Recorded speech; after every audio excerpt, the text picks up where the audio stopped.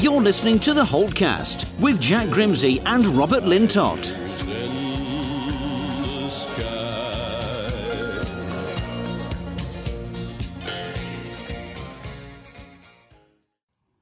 Hello everyone, it's January. That means the transfer window is opening and we're excited to talk about it today on the Holtecast. I'm your host, Jack Grimsey, alongside Robert Lintott, and we've been off for a little bit, took a couple weeks off for the holiday period, but we're back. We're going to be talking everything Aston Villa, recent fixtures, upcoming games, and as I previously mentioned, transfers. All that in just a moment.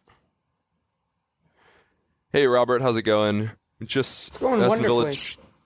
Aston Villa just sold Rudy Gestede, and I think that's the first thing of the transfer window. I know you're looking forward to hopefully some new players at Villa.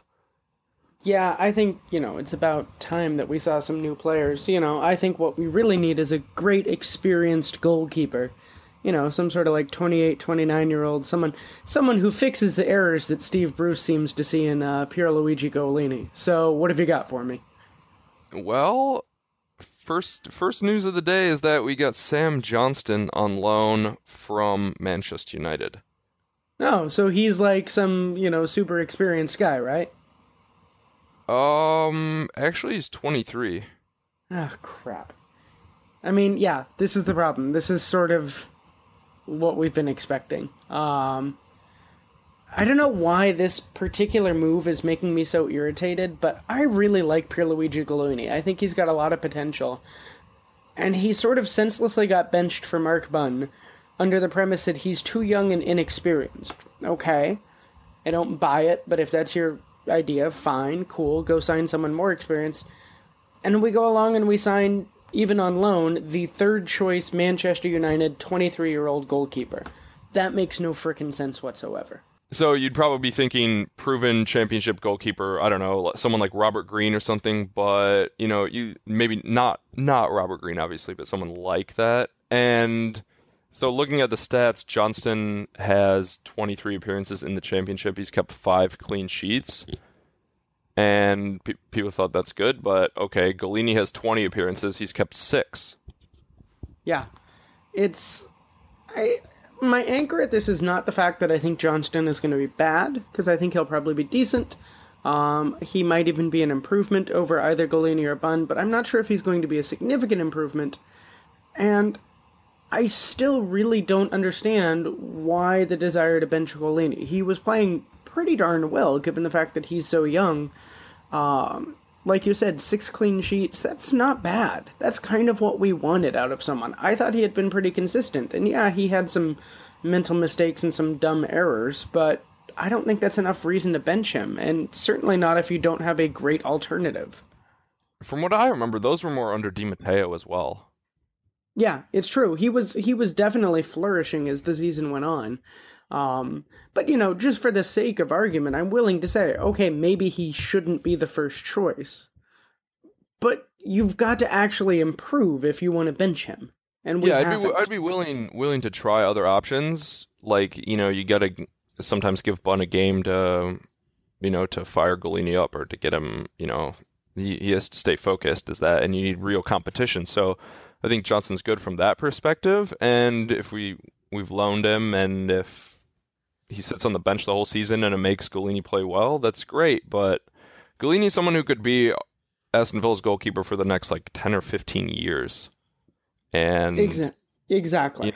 And we're pissing that away. I mean, he's probably the best available Italian goalkeeping prospect right now. And yes, he's young, and yes, he can make mistakes, but he's already better than anything we had last season.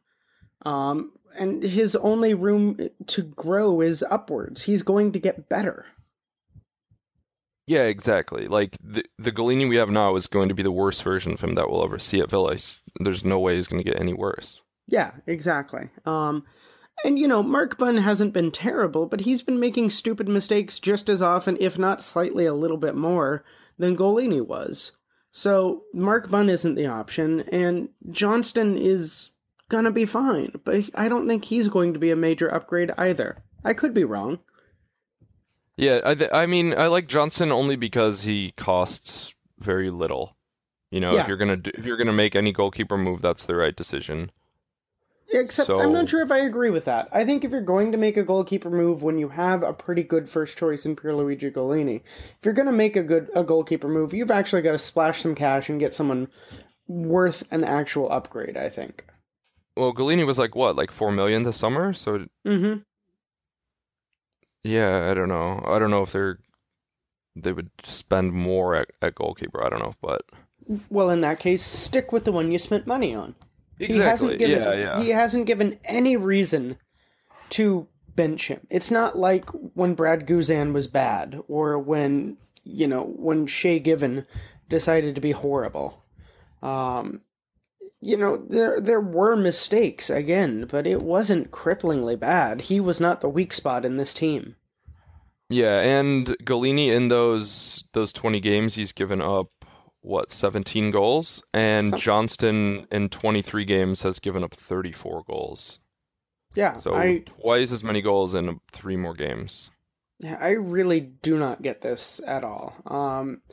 And it makes me mad more because it seems like just more flailing around. It's not that this move is going to doom us. It's not that this move screws us over. It's not even that, benching Pierluigi Gollini is going to screw Aston Villa over. It's more about the philosophy behind it all. Why are we doing this? What's the purpose? And it's hard to see any. It's just very short-sighted, and my opinion is right now, if Villa are not going to go up, obviously, you look at the table, that's what it is. Without significant improvement, they're not going to go up, and someone like Sam Johnstone isn't going to do the business. Yep, absolutely. And it's not worth sacrificing the future for the present. It's like if we decided to sell Amavi for 25 million just because we could reinvest it in another player for this year, we still might not go up. Yeah, exactly. That's my issue. It sounds like I'm willing to die on the hill of Pierluigi Gollini, and I like Gollini a lot. I am as well. I mean, you should always play the younger guy. Yeah, but I mean, listen, if we want to do something different, that's fine. I really don't care that much about Gollini, the player. I care about the idea of we're benching him because he's young. Here's our replacement, a 23-year-old. That's some garbage logic. Yeah, because Gollini's 21. Yeah, terrible logic. Yeah, and from what we can see, based on stats in the championship, Gollini's the better option.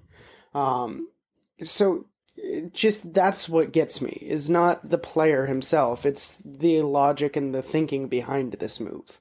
He got benched. He got benched after Norwich, and he gave up 1 goal. Before that was Wigan, gave up no goals. Before that, Leeds, 2 goals, and then 1 goal in the 4 matches before that. Clean sheet against Fulham, 1 goal in the 4 matches before that. Another clean sheet, and then 1 goal. So he's only given up 2 goals once in September? Yeah. And I mean, that's outrageous. Yeah, that's exactly what you want from your keeper. Yeah, and when you think that, look who's changed in defense. Elphick hasn't been playing. Okay, so that's good. Mm-hmm. Baker and Chester actually pretty good. Yeah, absolutely. That's actually been one of the highlights of Villa in the first half of the season, I thought. Yeah, I've actually been really, really glad Nathan Baker. We knew he could do this, but he's just staying healthy is always the issue for him, so it's been good to see, but yeah. I do sort of wonder now, is Nathan Baker just a really good championship defender? Or would this translate if Villa were to get promoted? Yeah, I'm not sure. I mean, I think it's clear that he is, in fact, a pretty good championship defender. But, I mean, we'd have to see. He has the physical traits that would make him useful in the Premier League, and he'd be solid, but... Yeah. So that's our Gollini news. Yeah, I'm sorry that I got so irritated about that. No, for sure. I think as we're talking about, because it's really a whole policy issue. But yeah, another thing that happened, Rudy Gestede left for Middlesbrough. I think everyone would have hoped his Villa career went a little bit better, but it still is kind of a weird decision because he was coming off the bench, but I think he was a good super sub that offered something different that now the team doesn't have. Yeah. I agree with that as well. You can't just chuck Baker up front. You need, Gabby okay, Gabby's completely useless. Mm-hmm.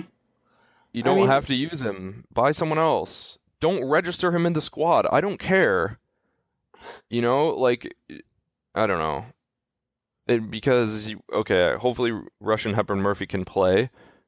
Now, he's turning 18 and then can sign a contract, and Tony's going to play him so he doesn't lose him for free, but he's not the same type of player. Yeah, it's true. And, I feel like Gestede got hurt by a lot of mismanagement here. It became pretty clear that his best role was coming on in about the 60th to 70th minute, and just providing all that energy, because when he was able to do that, he changed the way that Aston Villa played, and he made it so that, there was that new energy and a new style. He actually looked like he could usually create chances.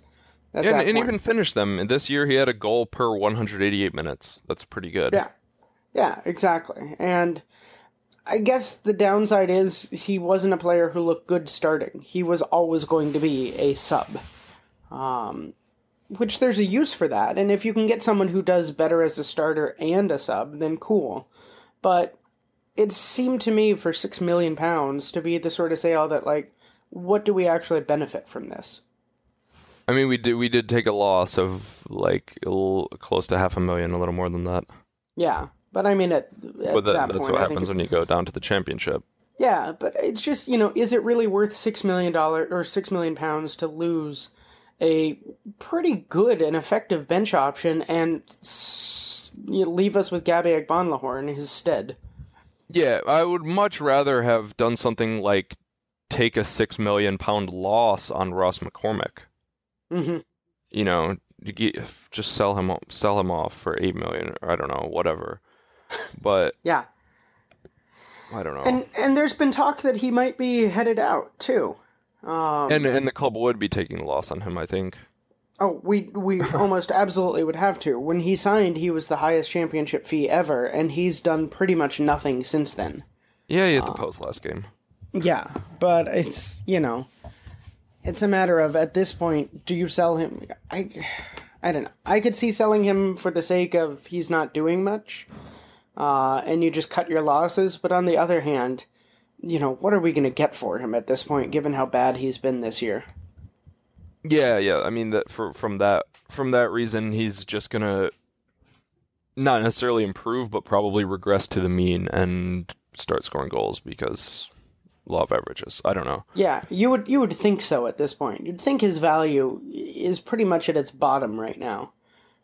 If he's bad for the rest of the year, it's not gonna be as if you're gonna sell him for much less than you would now. So I don't know. Although then again, teams are willing to pay a premium in January for proven goal scorers, even if they haven't scored a lot lately. Yeah.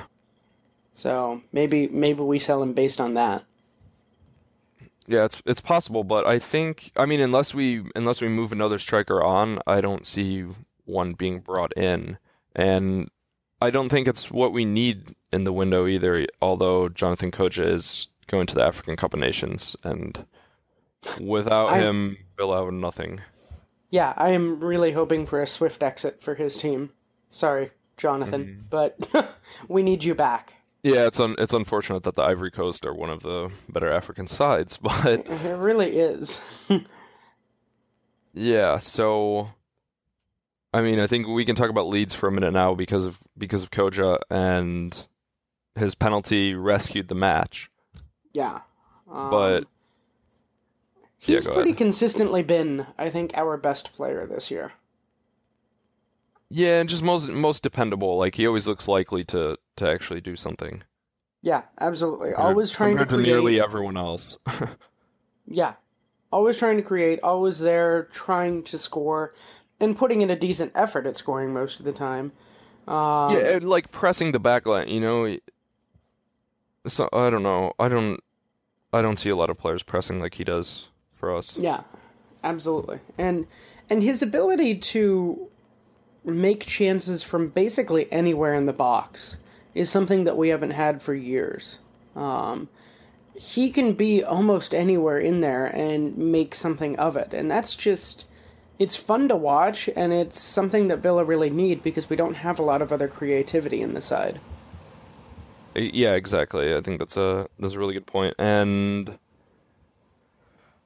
I guess, sorry to go back to the goalkeeping thing, but Leeds hit the post twice. They could have had a big win, but Mark Bunn made a bad error that gave away the goal as well. So it was kind of a so I mean, minus that error, and suddenly Villa have themselves a win against one of the top sides in the league, and that's the sort of thing that goalkeeping errors lead to. But I don't think that's worth throwing Bunn under the bus for. Everyone makes errors. No, but it's worth switching him back out of the team, maybe. Yeah, I can buy that. I think we'll see that this weekend anyway. But we'll probably see Johnstone this weekend. Yeah, I think so. But yeah, I don't know.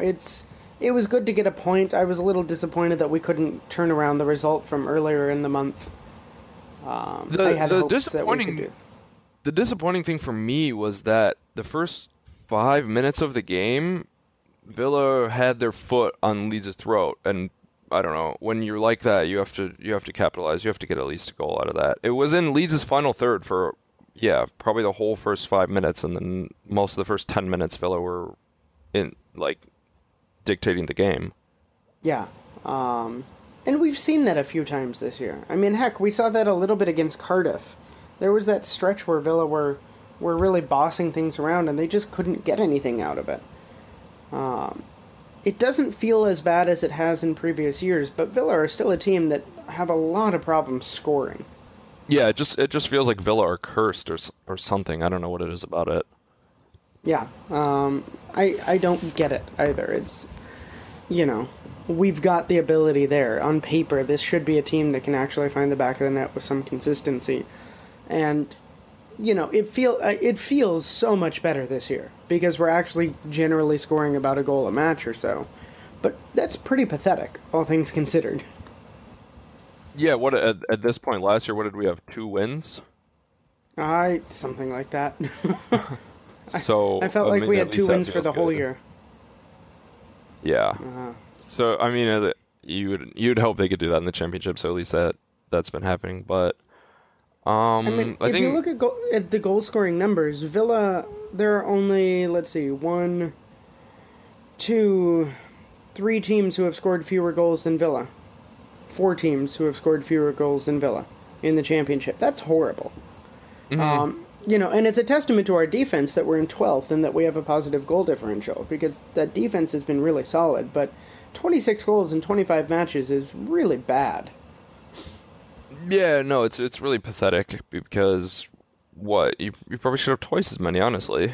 With the players that you bought, with the money you spent on forwards and the forwards that already were on the roster, like looking at Rudy, he had 4 goals.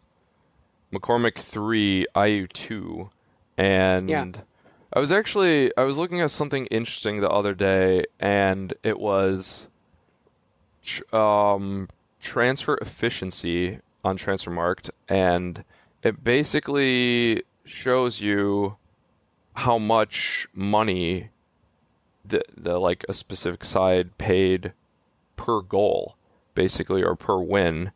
Yeah. So hold on, I'm just pulling this up again. And so Burton Albion, their squad purchase value is €358,000, and they've only won 6 games, but that's $60K per win. A Villa squad costs $98.87 million to assemble, have 8 wins at €12.36 million per win. Good lord. And so Burton, they've paid $14,000 per point, and Villa have paid $2.82 million per point. Newcastle $2.72 million per point. They really had an expensive squad. Yeah, but I mean, it seems to be paying off for them. They're still only paying. Yeah, they're paying about $8 million a win, same as Norwich. So, it's, I don't know. It's just a funny thing to look at. It is, and but it's something that we should be doing better with. But despite the fact that we're having so much trouble goal scoring, I don't think we need a new striker so much. I think we just need the ones to work, the current ones to work. And Kudger's been great, 9 goals. Yeah, and that's what we wanted. That's what McCormick should have at this point. Yeah. But, Yeah. Unfortunately he does not, obviously. But I don't know, I think this is a team that needs more midfield help. This is a team that needs some connection between that really strong defense and the attack. We saw that and I don't want to get too far ahead of ourselves, but we saw that in the Cardiff match without Mila Jedinak, and that midfield just got totally run over. No, we see that every time because for some reason our managers think more strikers equals more goals, and we end the match with 5 forwards on the pitch and they can't get the ball because there's no one to give them the ball. You say get ahead of ourselves, but we're not, because we'll go back to transfers and we need a central midfielder. Yeah, and absolutely. Someone linked was Henry Lansbury of Nottingham Forest, who he scored against us this year really early in the season when we played them. Yeah. And he has 6 goals and 3 assists, and yeah, I don't know why Forest would sell him for $3 million. I guess his contract's running out, and apparently they could get a transfer embargo, so I guess that would be why they would sell him. But yeah, it's like they're only two points above the drop. If they sold him for $3 million and went down, they're going to lose a lot more than $3 million. Oh yeah. So I find that a little hard to believe that they would sell him, but at the same time, especially to Villa, Villa wastes money left and right. You can make Villa pay you. Yeah, but if Villa were to sign him, that's a smart move. He instantly would become our second best scorer on the team, which is sad, but I would take it. I like that. He's had a good season. Yeah. That whole team has been sort of garbage this year, but he's had himself a fine season, and he's the sort of player that we need. Ashley Westwood and Gary Gardner got maligned a lot after the last match because of some erroneous stats from Opta, but stats or no, they just have not been cutting it this year. They keep getting run over in that midfield, and they need someone with a little more spine in the middle of the park there. They both kind of do the same thing, and that thing is mostly nothing. Yeah. And when Koja scores, no one remembers them because they didn't matter. Yeah. And I don't know. I just don't think. I think we need to. I think with them in the midfield, with someone else, like you're saying, someone else who can do something. They do protect that back forward. They are useful. I shouldn't say that because they're part of the defense, but someone who could take it forward, and just crossing the ball isn't a good strategy, especially without just dead. So it's stupid to play wingers, and we don't have any wingers anyway. So pack them in, pack Jedinak back in there, get one of Westwood and Gardner out, and put in Lansbury, and then put Grealish at the top of it, and just play through the middle and just outplay everyone because you're more talented players, and you should actually play football instead of playing long ball that works to avoid relegation, which is what Bruce has done in the past. I don't know. We have a very skillful team. Yeah, it's true. And they just need to figure out the way to put it together, finally.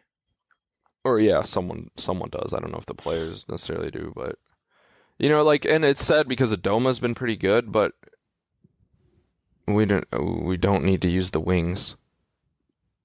Yeah. The interesting thing I sort of take away from a lot of the anger that I have at this transfer window is I'm angry, and yet this team is so much better off than they were at this point last year. But we also should be in first or second. We should be, but it's one of those things where I'm a little torn because yeah, we absolutely should be, especially with the money we've spent and the ambitions that have been laid out for us. But at the same time, I don't feel any dread this year. I feel annoyance, I feel anger at Aston Villa, but I don't think this is a team that's doomed. I don't think this is a team that's screwed forever. This is a team that right now would probably sit comfortably around 10 to 12 in the championship for a long time. And it's not going to take much to push them forward from here. No. And I agree because, coming into the season, you think, okay, high expectations. Then Di Matteo didn't work out, so it's like, okay, well, now we have to right the ship. And so Bruce's preseason kind of just ended in December, effectively. And yeah, maybe we should be a little better off, but the playoffs aren't out of the possibility. I don't know. I'm just annoyed because I'll have to watch Periscopes for another year. Yeah. I mean, they're not even remotely out of the possibility, though. We're only 7 points off of the playoff positions. With a positive goal differential. This is a team that's not going to take much to turn them around. You get a score to get the wins, and like it's still just hard to see a score. That's the thing. It's just hard to see a scoring that many. I mean, you're right. But we could be like a Derby County. 24 goals and only 18 allowed. Yeah, look, what do they play in Italy? Like, come on. So, yeah, the other player that was linked with Villa, another center midfielder, was Conor Hourihane. I think that's how you say it. He's Irish. Barnsley bought him for $250,000 in 2014.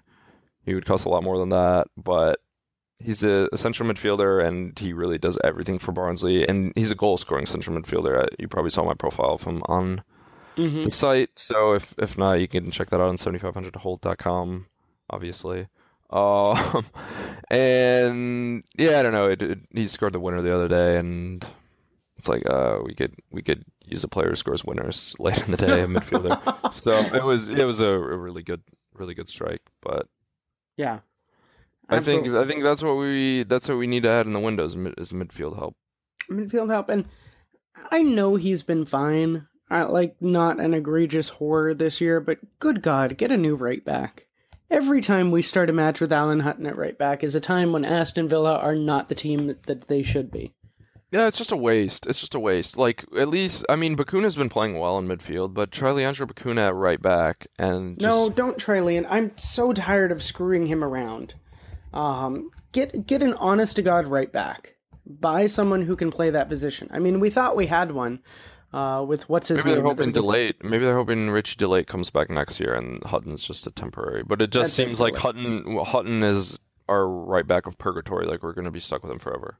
I mean, yeah, and he's not egregiously bad. Alan Hutton has been much worse in his career than he has been this year. So I don't hate it, but just for some reason in my mind, frustratingly bad at the wrong times. Yeah, and it's frustrating to know that I cheer for a team that routinely starts Alan Hutton at right back. That even employs Alan Hutton in any capacity. I mean, he's hardly the worst one we employ. Remember, Micah Richards is still around. Yeah, but at least he did us a favor and hurt himself so he doesn't have to be in the team. Yeah, so you can't sell him probably because he's not due back until February, but I'm really hoping Villa could somehow get rid of Elphick because that was a total failure. Yeah, Boy, I thought in the first match or so, I thought he was going to be good, and then he just fell off the cliff. He's like the anti-Jednak. Because he had a couple of good matches and, disappeared, and Jednak was garbage for his first couple of matches, and then suddenly became what we thought he was. Mm-hmm. Yeah, a player that was actually kind of worth the money we paid Palace for because it was a lot of money. Yeah, something funny that I thought we should talk about was the Libor Kozak stuff. So Libor Kozak apparently April Fool's Day is actually on New Year's Eve in the Czech Republic. I don't get it all. But yeah, he told us he was transferred. He gave us, as James put it, the dodgiest Photoshop of all time. Yeah, I think it was. So what, on New Year's Eve, him and his, I don't know if it was just him or his friends decided to play a prank and have him tweet out a picture a picture and him saying that he signed for a Czech club. Then he comes out and says, nope, I'm just kidding. I can't. So the thing that I don't get, he's obviously not part of our team. No one really cares at this point, which still makes me sad because I like Libor, but can you imagine any player just being like, yeah, I got transferred as a joke and no one being angry about it? No one cares. Yeah, we all think it's funny. From his perspective, YOLO, because no one at the top of the club is going to do anything. What are they going to do? Actually get him a transfer? At this point God, remember how up in arms everyone got about Yaya Toure tweeting about a cake? Yeah. This guy, made a rumor on Twitter that he was transferred. And everyone's like, lol. Yeah, because what, the day before he's like, oh, maybe some Italian teams or something, like. Mm-hmm. What a troll. So baffled by all of this. I mean, it's hilarious, but I can't come to terms with it. It's hilarious. Good job, Libor. Thanks for entertaining us. For the match against Leeds, I went to the Globe pub in Chicago and talked to Cameron Hall, chairman of the London Lions Supporters Club.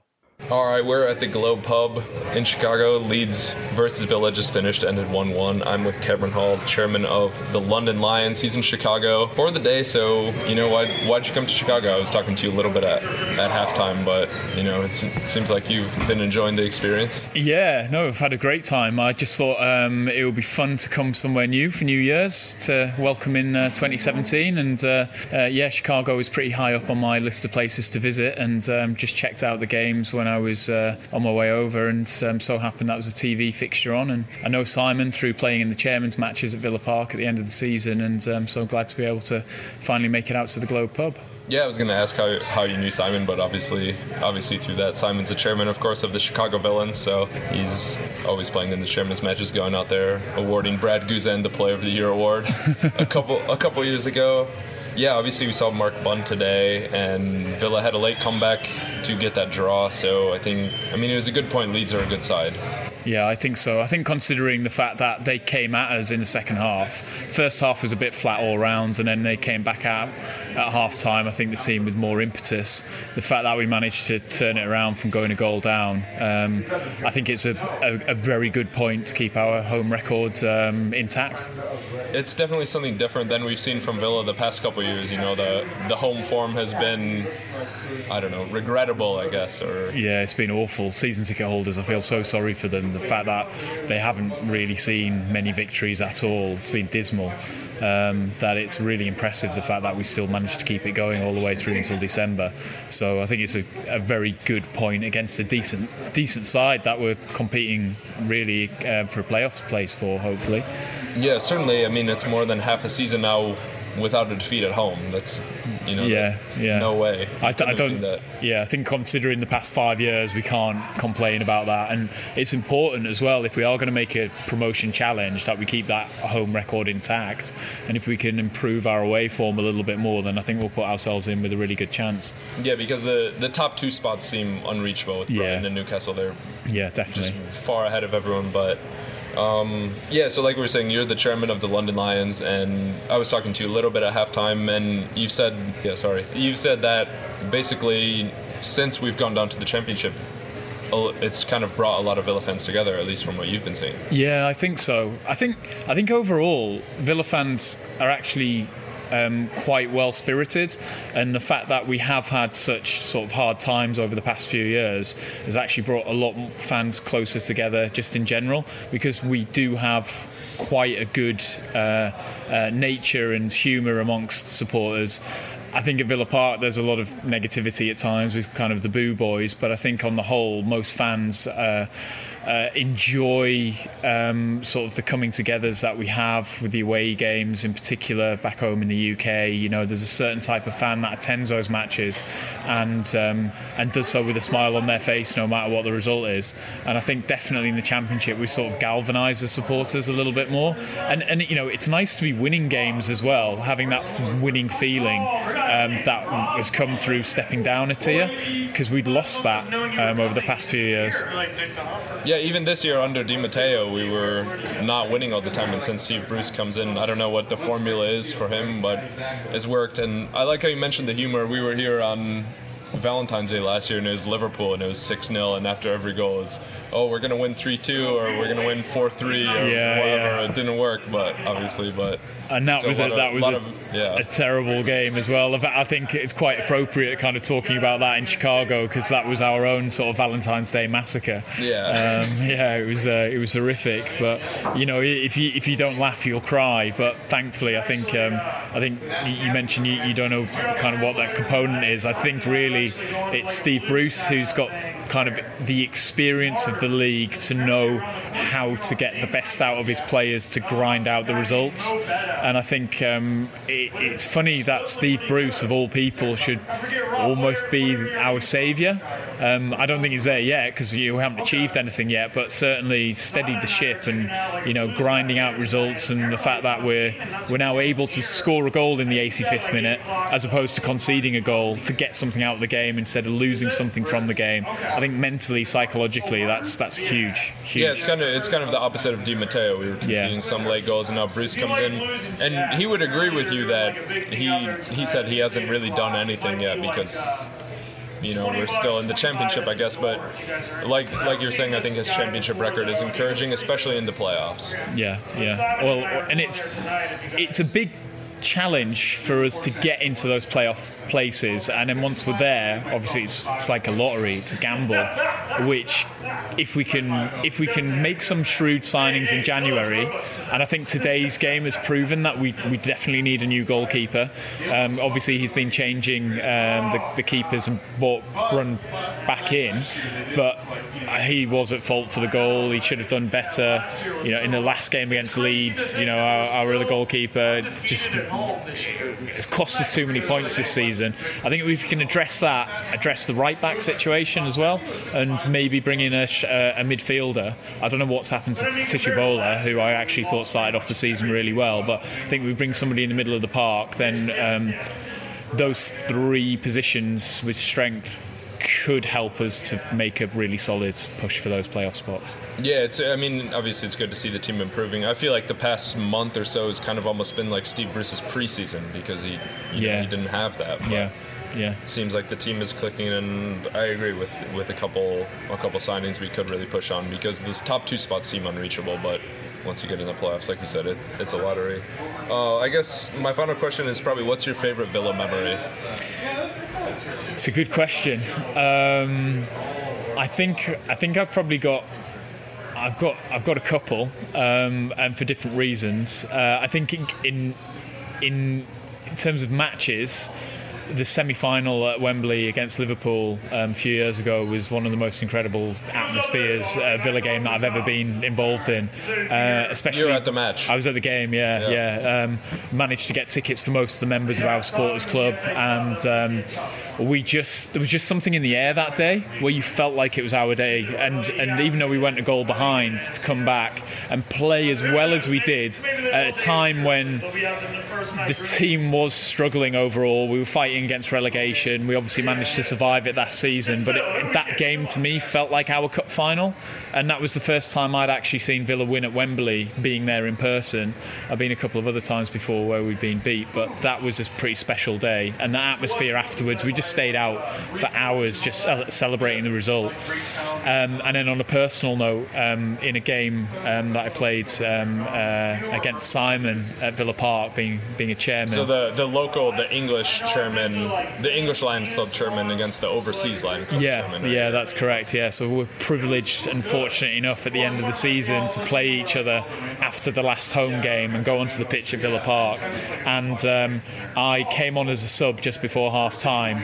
We were actually winning 3-0, and as soon as I came on, it went to 3-3. But just within those few minutes, managed to put us up to 4-3 by delivering an assist to Lee Hendry, and I played this beautiful through ball pass which went over Ian Taylor's head and landed at Lee Hendry's feet, and he buried it. So we went into half time winning 4-3, and to make that assist to a former England international and a player that I used to watch as a kid growing up, that felt pretty special.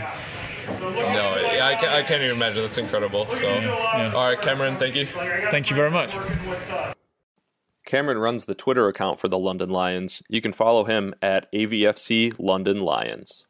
Okay, folks, I hope you enjoyed the interview. Now we're gonna move on to Spurs, because that's what's coming up this weekend. You said earlier, Robert, you think Johnston's gonna play. Yeah, because why not? It's the FA Cup. Do you think we can flame out in the first round? I'm hoping that Spurs throw 6 past Johnston and we get Gollini. We realize our mistake immediately? No, I'm hoping it just happens and then he just looks like trash. I mean, sorry, but I'd rather have Gollini. Yeah. The worst case scenario is Gollini playing this game and that happening to him. Oh, God. A good scenario would be Gollini having the game of his life against Spurs. Yeah. But a realistic scenario is Gollini playing pretty well, letting in 2, and Bruce only looking at goals conceded and not the probably 8 saves he'll make. It's kind of horrifying to go up against Spurs right now because they've been pretty darn good this year. Yeah, they have. Yeah, they just beat Chelsea yesterday. So, yeah, today's Thursday. I don't know when you listen, but they beat them on Wednesday. It was comprehensive. And, of course, Dele Alli, 2 goals. And he's fantastic, just showing why you should play 20-year-olds. Yeah, absolutely. 12 wins from 20 played is a good takeaway, and their 42 points is good enough to have them in third right now.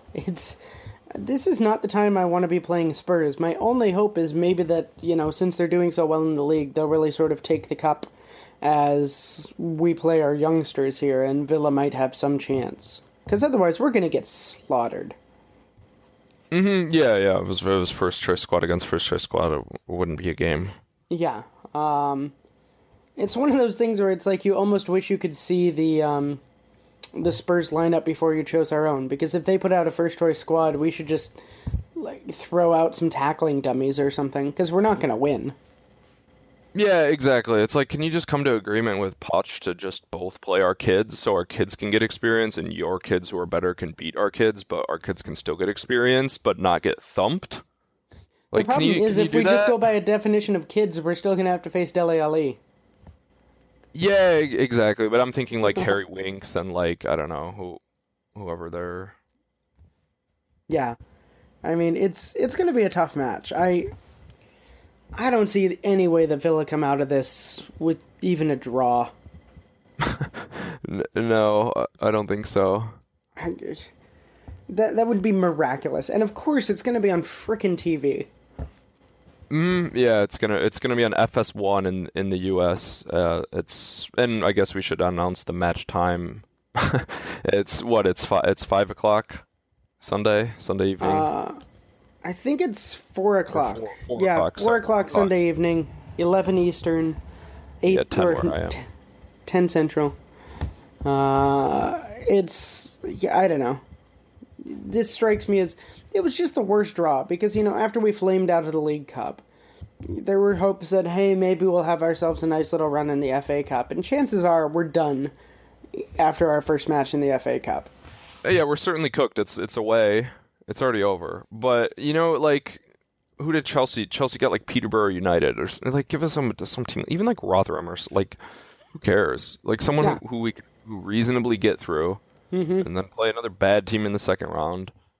And then, maybe beat Hull, who played some even worse teams or something in the third round. And then you're okay. Why couldn't we get Sunderland? Wish we had gotten Sunderland instead of Tottenham. I don't know. Sunderland played really well the other day. Manone made 12 saves, and then Defoe scored 2 penalties, and they drew. I was going to say, was that the Liverpool match that you're talking about? Yeah. Yeah, it was. But I was actually really impressed. I really understand what you're saying because they don't care about the cup at all. They would put a bomb squad in the cup, and we could win that. Yeah, so you're right. I mean, they're busy fighting to be the team that's in 19th come April and still somehow survive, like they do every frickin' year. Yeah, you just can't bet against Sunderland because they keep giving you reasons not to.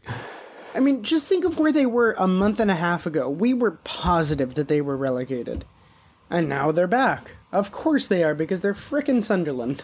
Yeah, back from the dead. The most annoying club in football, I think. You're just mad that we didn't do that last year. I'm mad that they do it every freaking year. But yeah, I'm really mad that we didn't do it. But we were doing it every year for a while.